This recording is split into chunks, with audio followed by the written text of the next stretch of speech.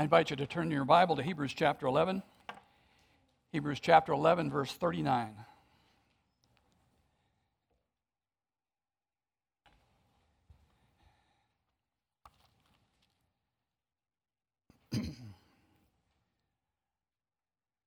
Hebrews chapter 11, verse 39. Please follow along as I read. And all these, having gained approval through their faith, did not receive what was promised, because God had provided something better for us, so that apart from us, they would not be made perfect. Therefore, since we have so great a cloud of witnesses surrounding us, let us also lay aside every encumbrance and the sin which so easily entangles us. Let us run with endurance the race that is set before us, fixing our eyes on Jesus, the author and perfecter of faith, who for the joy set before him endured the cross, despising the shame, and has sat down at the right hand of the throne of God.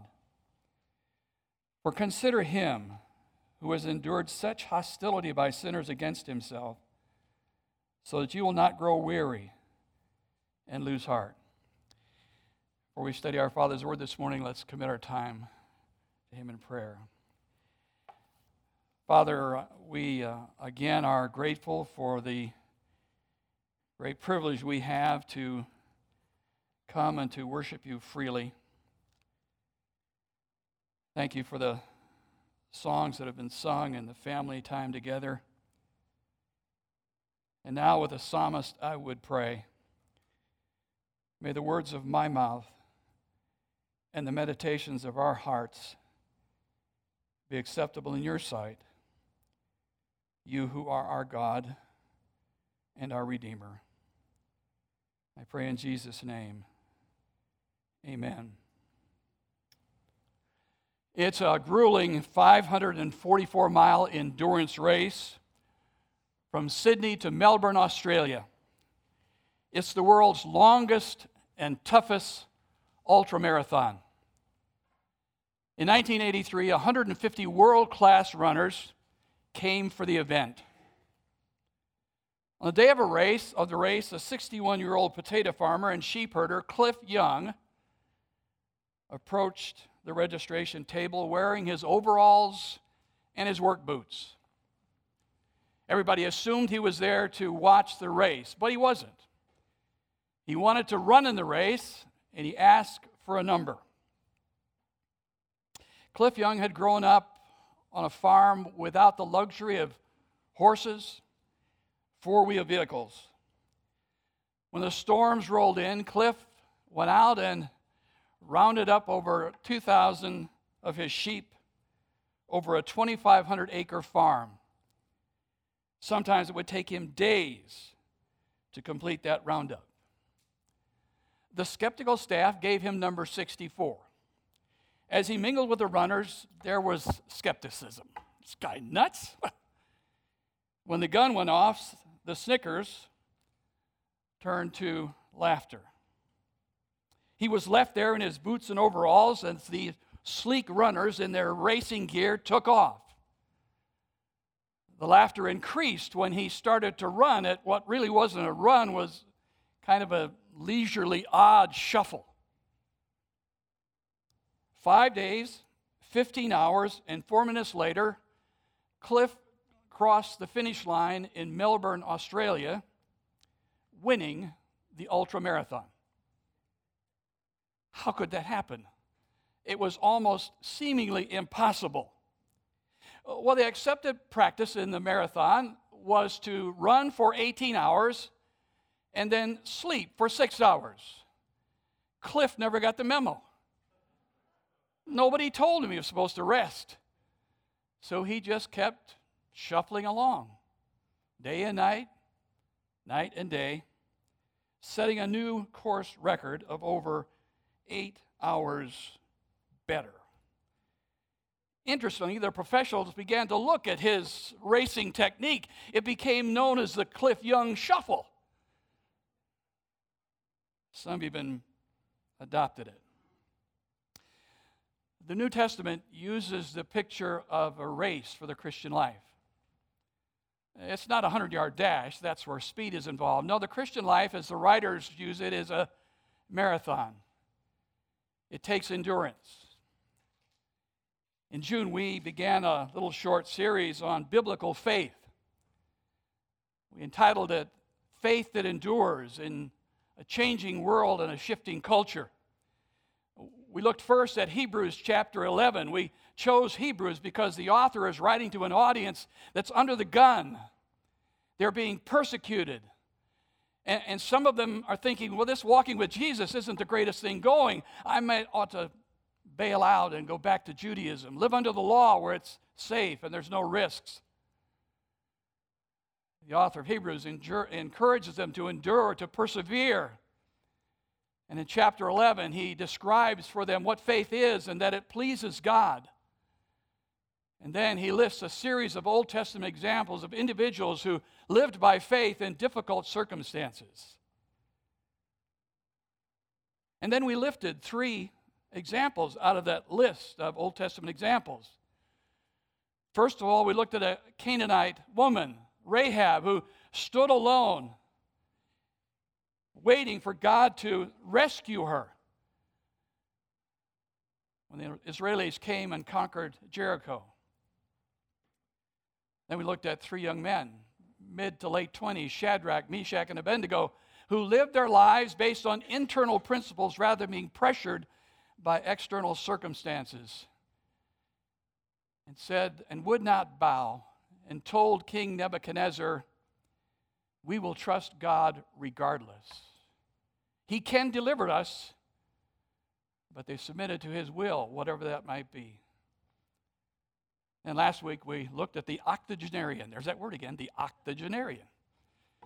A senior saint in his 80s, pushing 90 possibly, Daniel,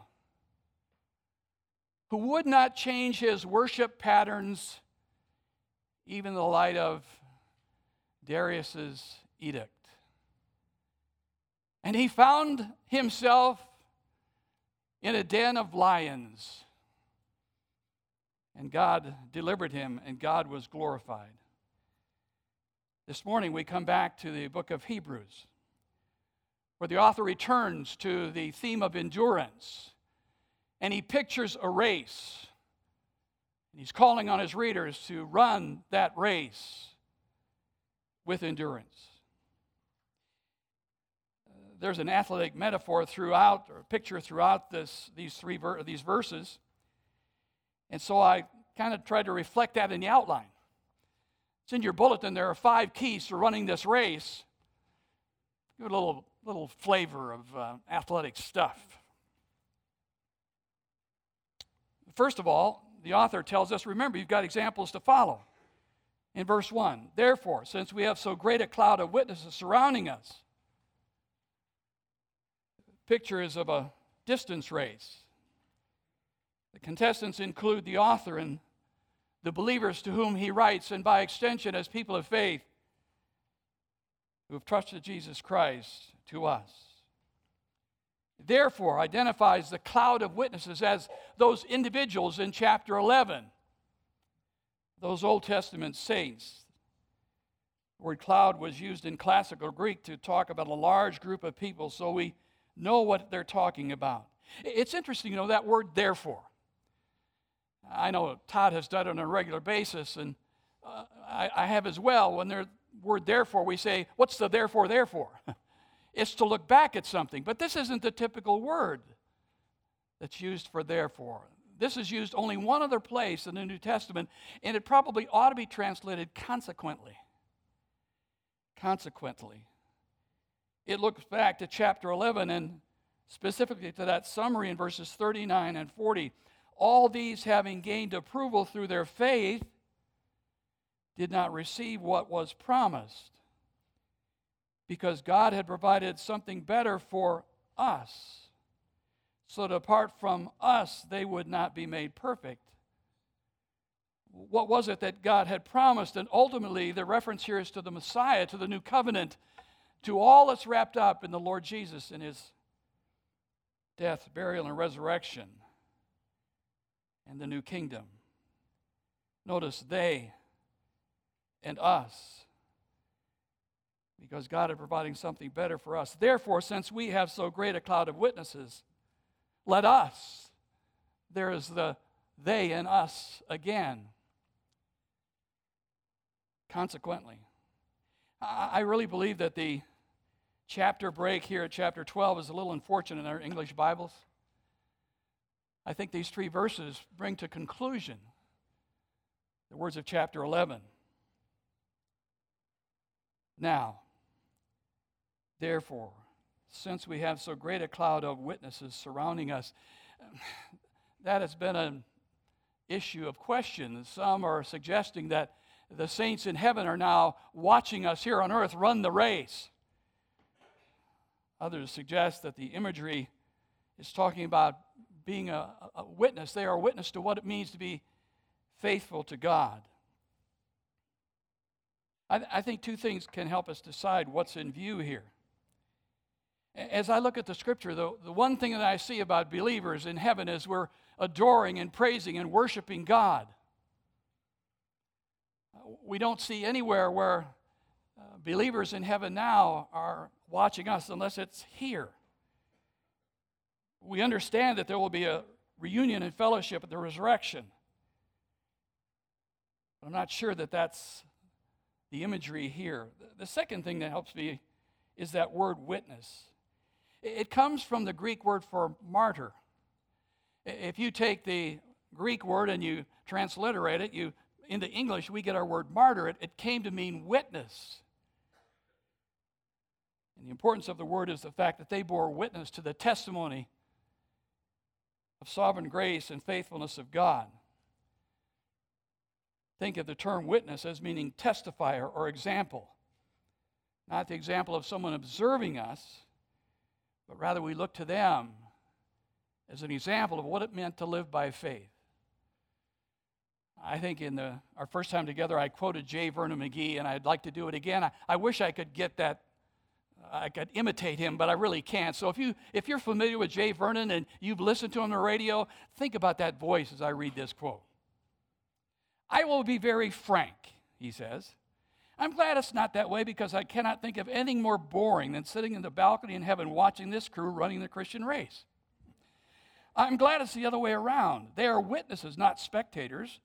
They witness to us in all ages, in all circumstances of life, in all strata of society. These men and women of the past run the race of God.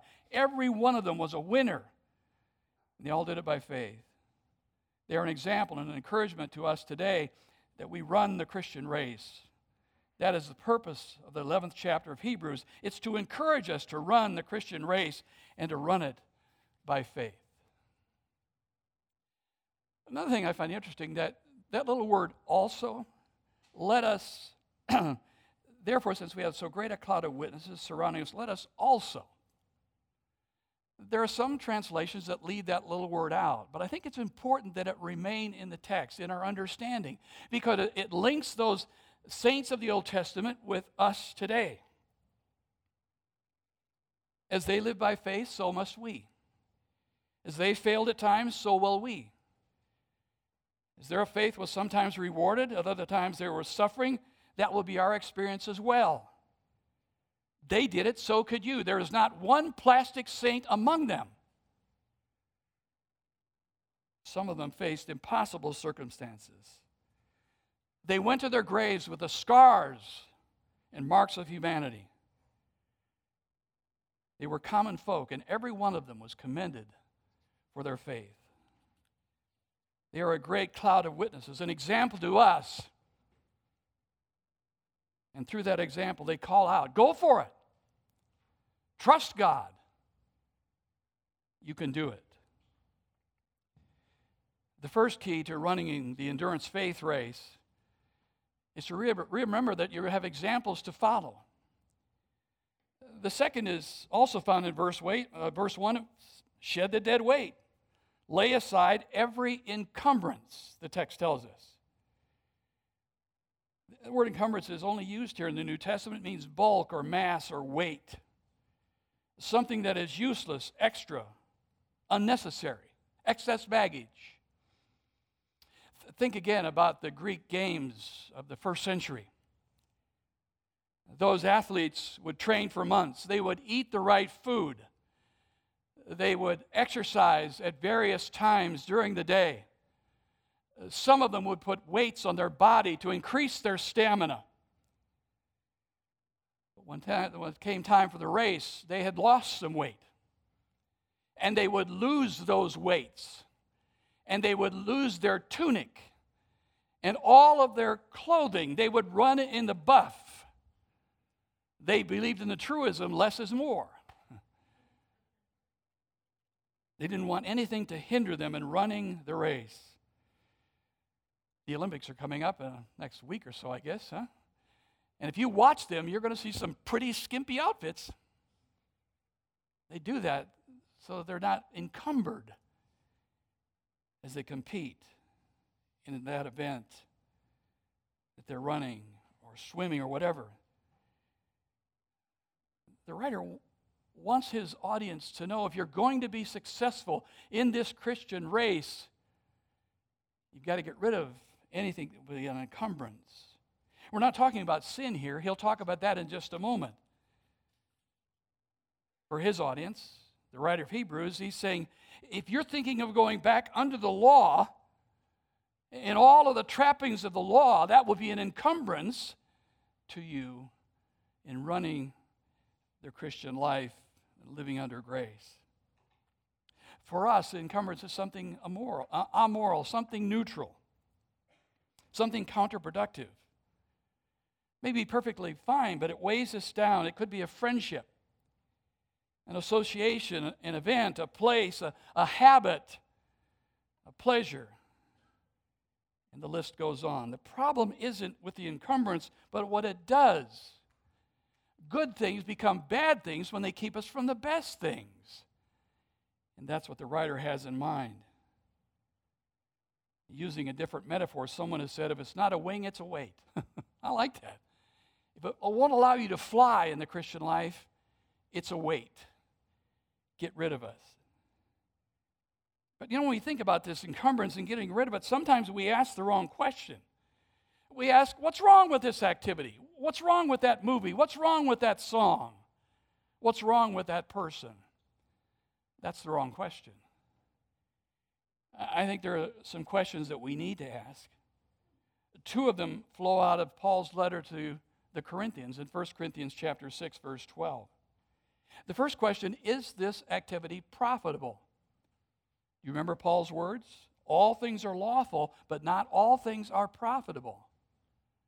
It may be a fine thing, but is it profitable in my spiritual journey, in my race? Secondly, will this dominate or control my life? In that same verse, Paul writes, all things are lawful for me, but I will not be mastered by anything.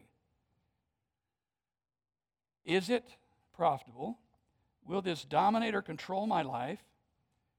Thirdly, will it cause me or allow me to grow spiritually or not? And then finally, will it glorify God?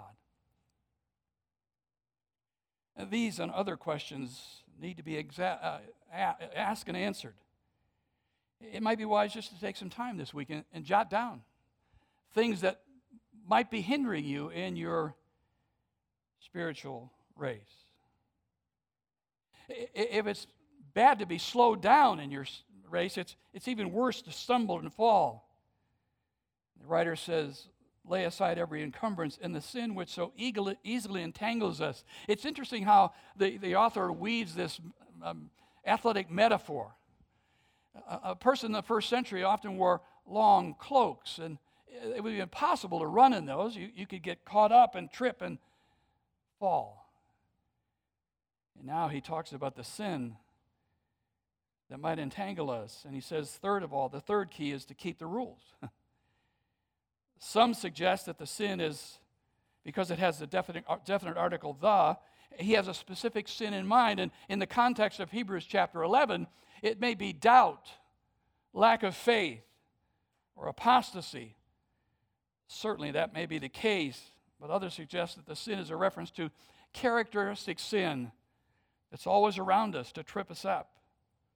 It's the sin that easily trips you up. Maybe not be a problem for somebody else, but it is for you. It could include lack of faith or debilitating doubt. Could be something else. Something that entangles you. Covetousness, envy, anger, lust, unthankfulness, pride. But whatever it is, it must be stripped off. The Bible is our rule book. God gave it so we'll know right from wrong and how to live the Christian life. But there's a problem in the Christian community. Many believe that being exposed to good Bible teaching automatically solves all of our problems, and we sort of ingest biblical truth. It's kind of like nuclear fallout. If you're exposed to it, then you must gonna be able to take it in. But that's not the way it works. The Bible is a reliable map. It's an inspired map. It will get you from here to there, but you've got to get into the vehicle of application and move.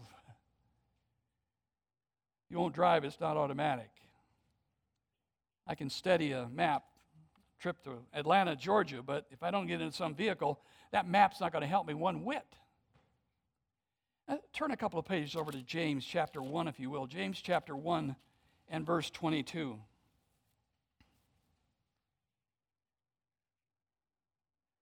But prove yourselves doers of the word and not merely hearers who delude themselves. For if anyone is a hearer of the word and not a doer, he is like a man who looks at his natural face in the mirror. For once he has looked at himself and gone away, he has immediately forgotten what kind of person he was. But one who looks intently at the perfect law, the law of liberty, and abides by it, not having become a forgetful hearer, but an effectual doer, this man will be blessed in what he does. The blessing doesn't come from hearing the Word of God. The blessing doesn't come from studying the Word of God. The blessing comes when we take that Word of God and implement it into our lives and do it.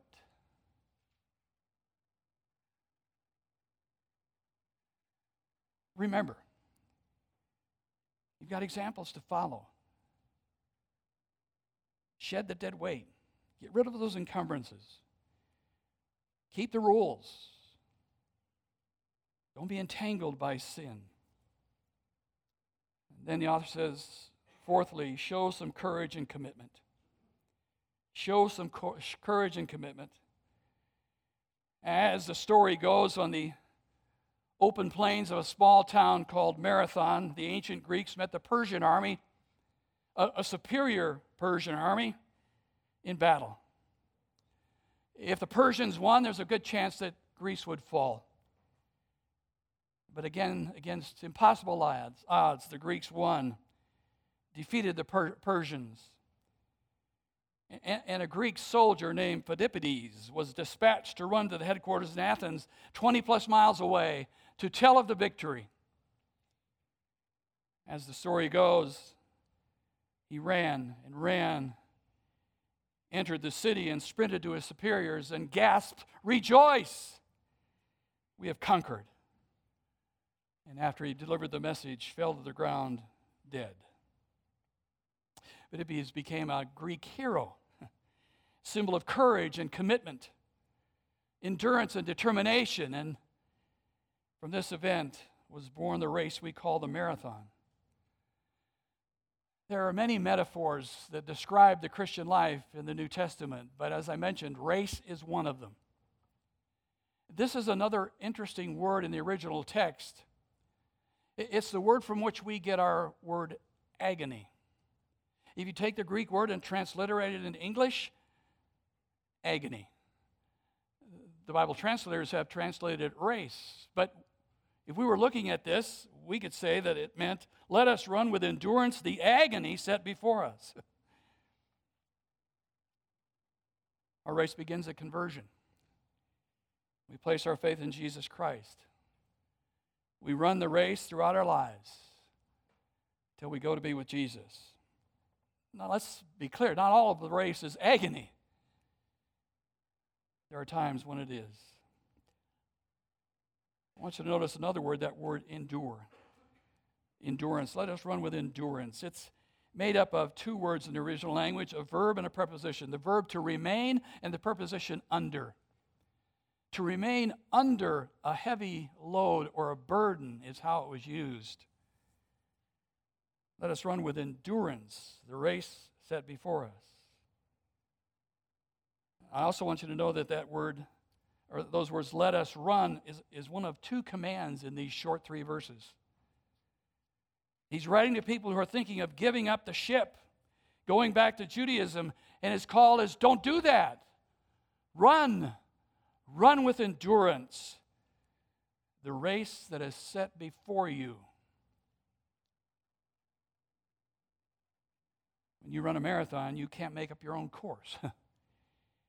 If you run away from that course, you'll be disqualified.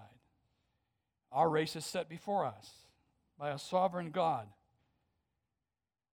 Sometimes that course will take us up steep hills, through swamps and dark forests, but he has set the course.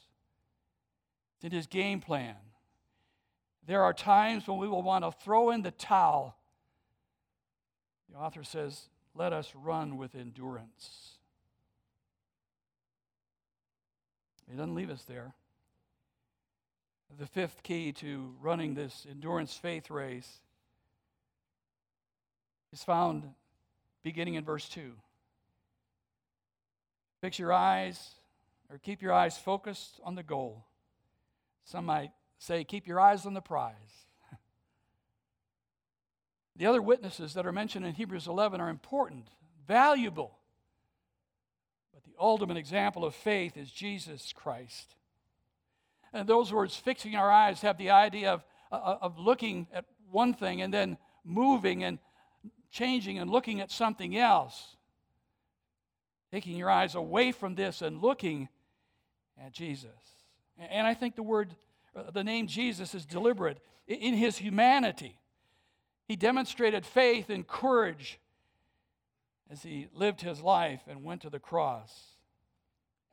Fixing your eyes on Jesus, the author and finisher of our faith. The word author describes a leader, a founder, or a pioneer. Pictures one who takes the lead or blazes the trail. In the race called the Christian life, Jesus set the course of faith. Our goal is to follow him. He is the source of our spiritual life, our salvation, our faith. He's the perfecter of faith in the sense that he is the finisher or the completer. He has brought to completion the reality of our faith through his death, resurrection, and glorification. And Jesus shows us motivation to live by faith. Fixing our eyes on Jesus, the author and perfecter of faith, who for the joy set before him endured the cross. And those two words don't seem to go together, joy and cross. In what sense was it joy as Jesus faced the cross? Let me suggest 4 things. I think for Jesus, there was joy in obeying and carrying out the Father's will. I think there was joy in bringing glory to the Father. I think there was joy for Jesus in knowing that he would be raised, ascended, and exalted at the right hand of God. And finally, there was joy in knowing that he would reconcile sinners to God. For this, Jesus endured, that's that word again, hupomene, under the heavy burden of the cross, despising the shame. He went to the cross. But it doesn't end there. The victory over the cross is seen in the last words of verse 2, and has sat down at the right hand of the throne of God. Hebrews has a lot to do with the priesthood. We understand that the priests always stood as they ministered. Here, Jesus, as our high priest, has finished the work and has sat down at a place of honor at the right hand of God. The ordeal of the cross has been completely and exhaustively fulfilled. The results stand, proven by God, who sits in dignity at the right hand of the Father. Fixing our eyes on Jesus. What does that mean? What does it mean to fix our eyes on Jesus? Well, a couple of things. I think, first of all, fixing our eyes on Jesus means taking our eyes off of our circumstances. Looking to Jesus means taking our eyes off of what we're facing. Our circumstances can be a dangerous distraction. If we're constantly focusing on our successes and our failures, our good times and our bad times, we're focusing on those who fail us, who ridicule us, who wrong us. When we're focusing our attention on bad times in our life, health issues, or problems at work, or problems in the home, don't misunderstand me. All of those things are significant and important. But what I'm suggesting is when you're faced with those circumstances, go first to Jesus. Remember His kindness and His goodness and His mercy. Once you've done that, then go back to the circumstance and deal with it because you have fixed your eyes on Jesus to help you work through that issue. Fixing your eyes on Jesus means taking your eyes off yourself. Sometimes we face difficult situations. We're hanging on the backside of a question mark asking, why, God? And having a little pity party. Best to go to Jesus. His goodness, His kindness, His mercy, His compassion. Then deal with what you're facing personally.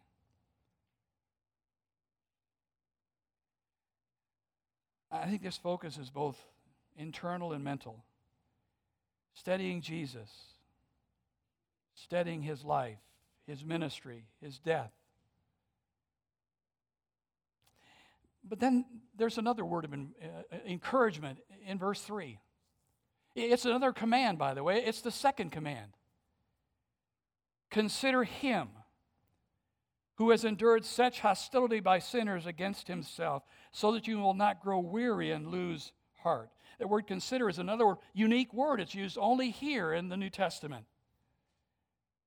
It was a term that meant to reckon, to compare, to weigh, to think over. It was a mathematical term, to compute by comparing things together.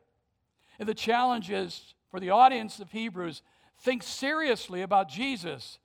Consider what He went through, experiencing suffering and death. He endured hostility. I'm in HUD's Adult Bible Fellowship, and over the past 2 years, we have studied 2 Gospels, John, and we're now studying Luke. And one of the things that has struck me in that study is what Jesus put up with in this life. The attacks against Him, verbally and physically, that led up to the cross and before Pilate, and the crowd screaming, kill Him, crucify Him. We'd rather you release Barabbas, a terrorist and a criminal, but hang Jesus on the cross.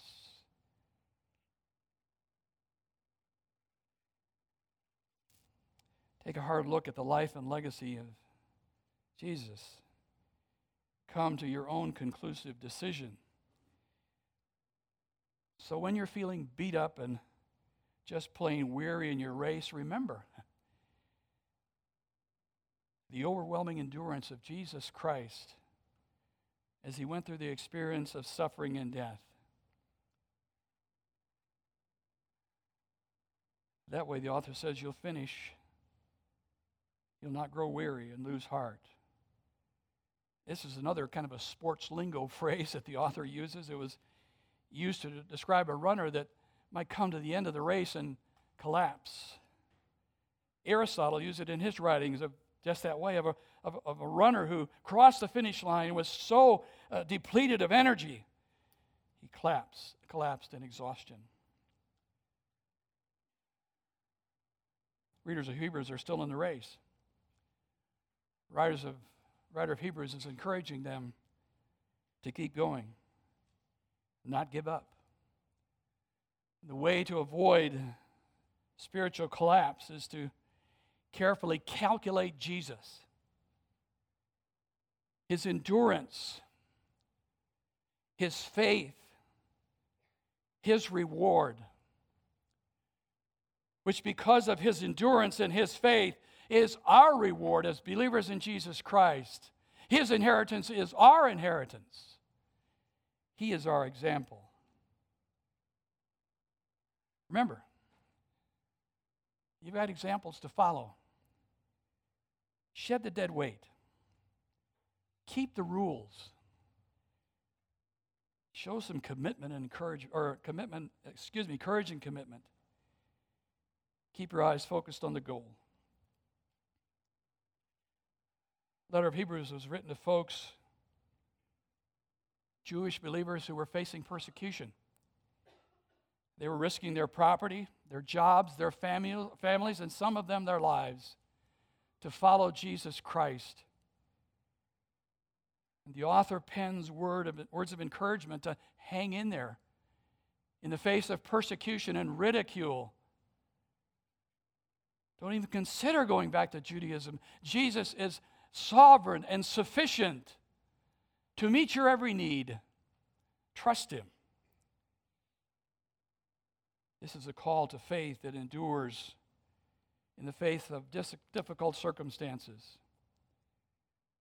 And this call of faith echoes down through the centuries to this place and to this time. I'm sure that circumstances are different, but we all face things that will call on us to endure, to faithfully trust God, who is just and good and merciful and knows us better than we know ourselves. So whether it's a first century reader of this letter or a present day believer, those of us here this morning are encouraged in these short verses to do two things. Look back at past examples of enduring faith and be encouraged. If you have an opportunity, take time to read back through Hebrews 11 and study some of those lives of men and women and what they endured trusting God. John Bailey writes these words in his book, A Diary of Private Prayer. I thank you, Lord, that this Christian way on which I walk is no untried or uncharted road, but a road beaten hard by footsteps of saints and apostles and prophets and martyrs. And we could add to that list the names of folks who we know and have known, who in the face of daunting circumstances have walked faithfully, trusting God for the outcome. Look back at past examples of enduring faith and be encouraged. But then we're also challenged to look forward as we run the race before us. Jesus is our ultimate example. He is our ultimate goal. He is the triumphant Lord of glory who finished the course. Fix your eyes on Jesus. Negatively lay aside every weight and the sin that entangles you. And again, I would encourage you, think about that. What is it in your life at this moment in your race that's hindering you from running efficiently and effectively for Jesus? And positively focus on Jesus, considering his enduring faith. When you feel like giving up, remember we have an example, the Lord Jesus. The promise of coming glory as we finish our earthly course. Keep your eyes on Jesus. Don't be distracted by things that would hinder you in your Christian life. Keep running the endurance faith race. Will you stand and we'll be dismissed with a word of prayer? And before we do that, I would invite you to join me in singing the little chorus that we sang earlier, Turn Your Eyes Upon Jesus. Sing with me. Turn your eyes upon Jesus. Look full in his wonderful face. And the things of earth will grow strangely dim in the light of his glory and grace. Our gracious God and Father, how true those words are. Thank you, Father, for Jesus. Thank you for his sacrifice. Thank you for his example. And Father, I pray for each of us as we run the race, the Christian life, that we will run it confidently, looking to you, Jesus, as our example of one who ran faithfully, enduring difficult circumstances, but successfully. Thank you, Father, for your word, and thank you for this opportunity to worship. For your blessing on our time this week, may we honor you as we walk through the week with you, I pray in Jesus' name.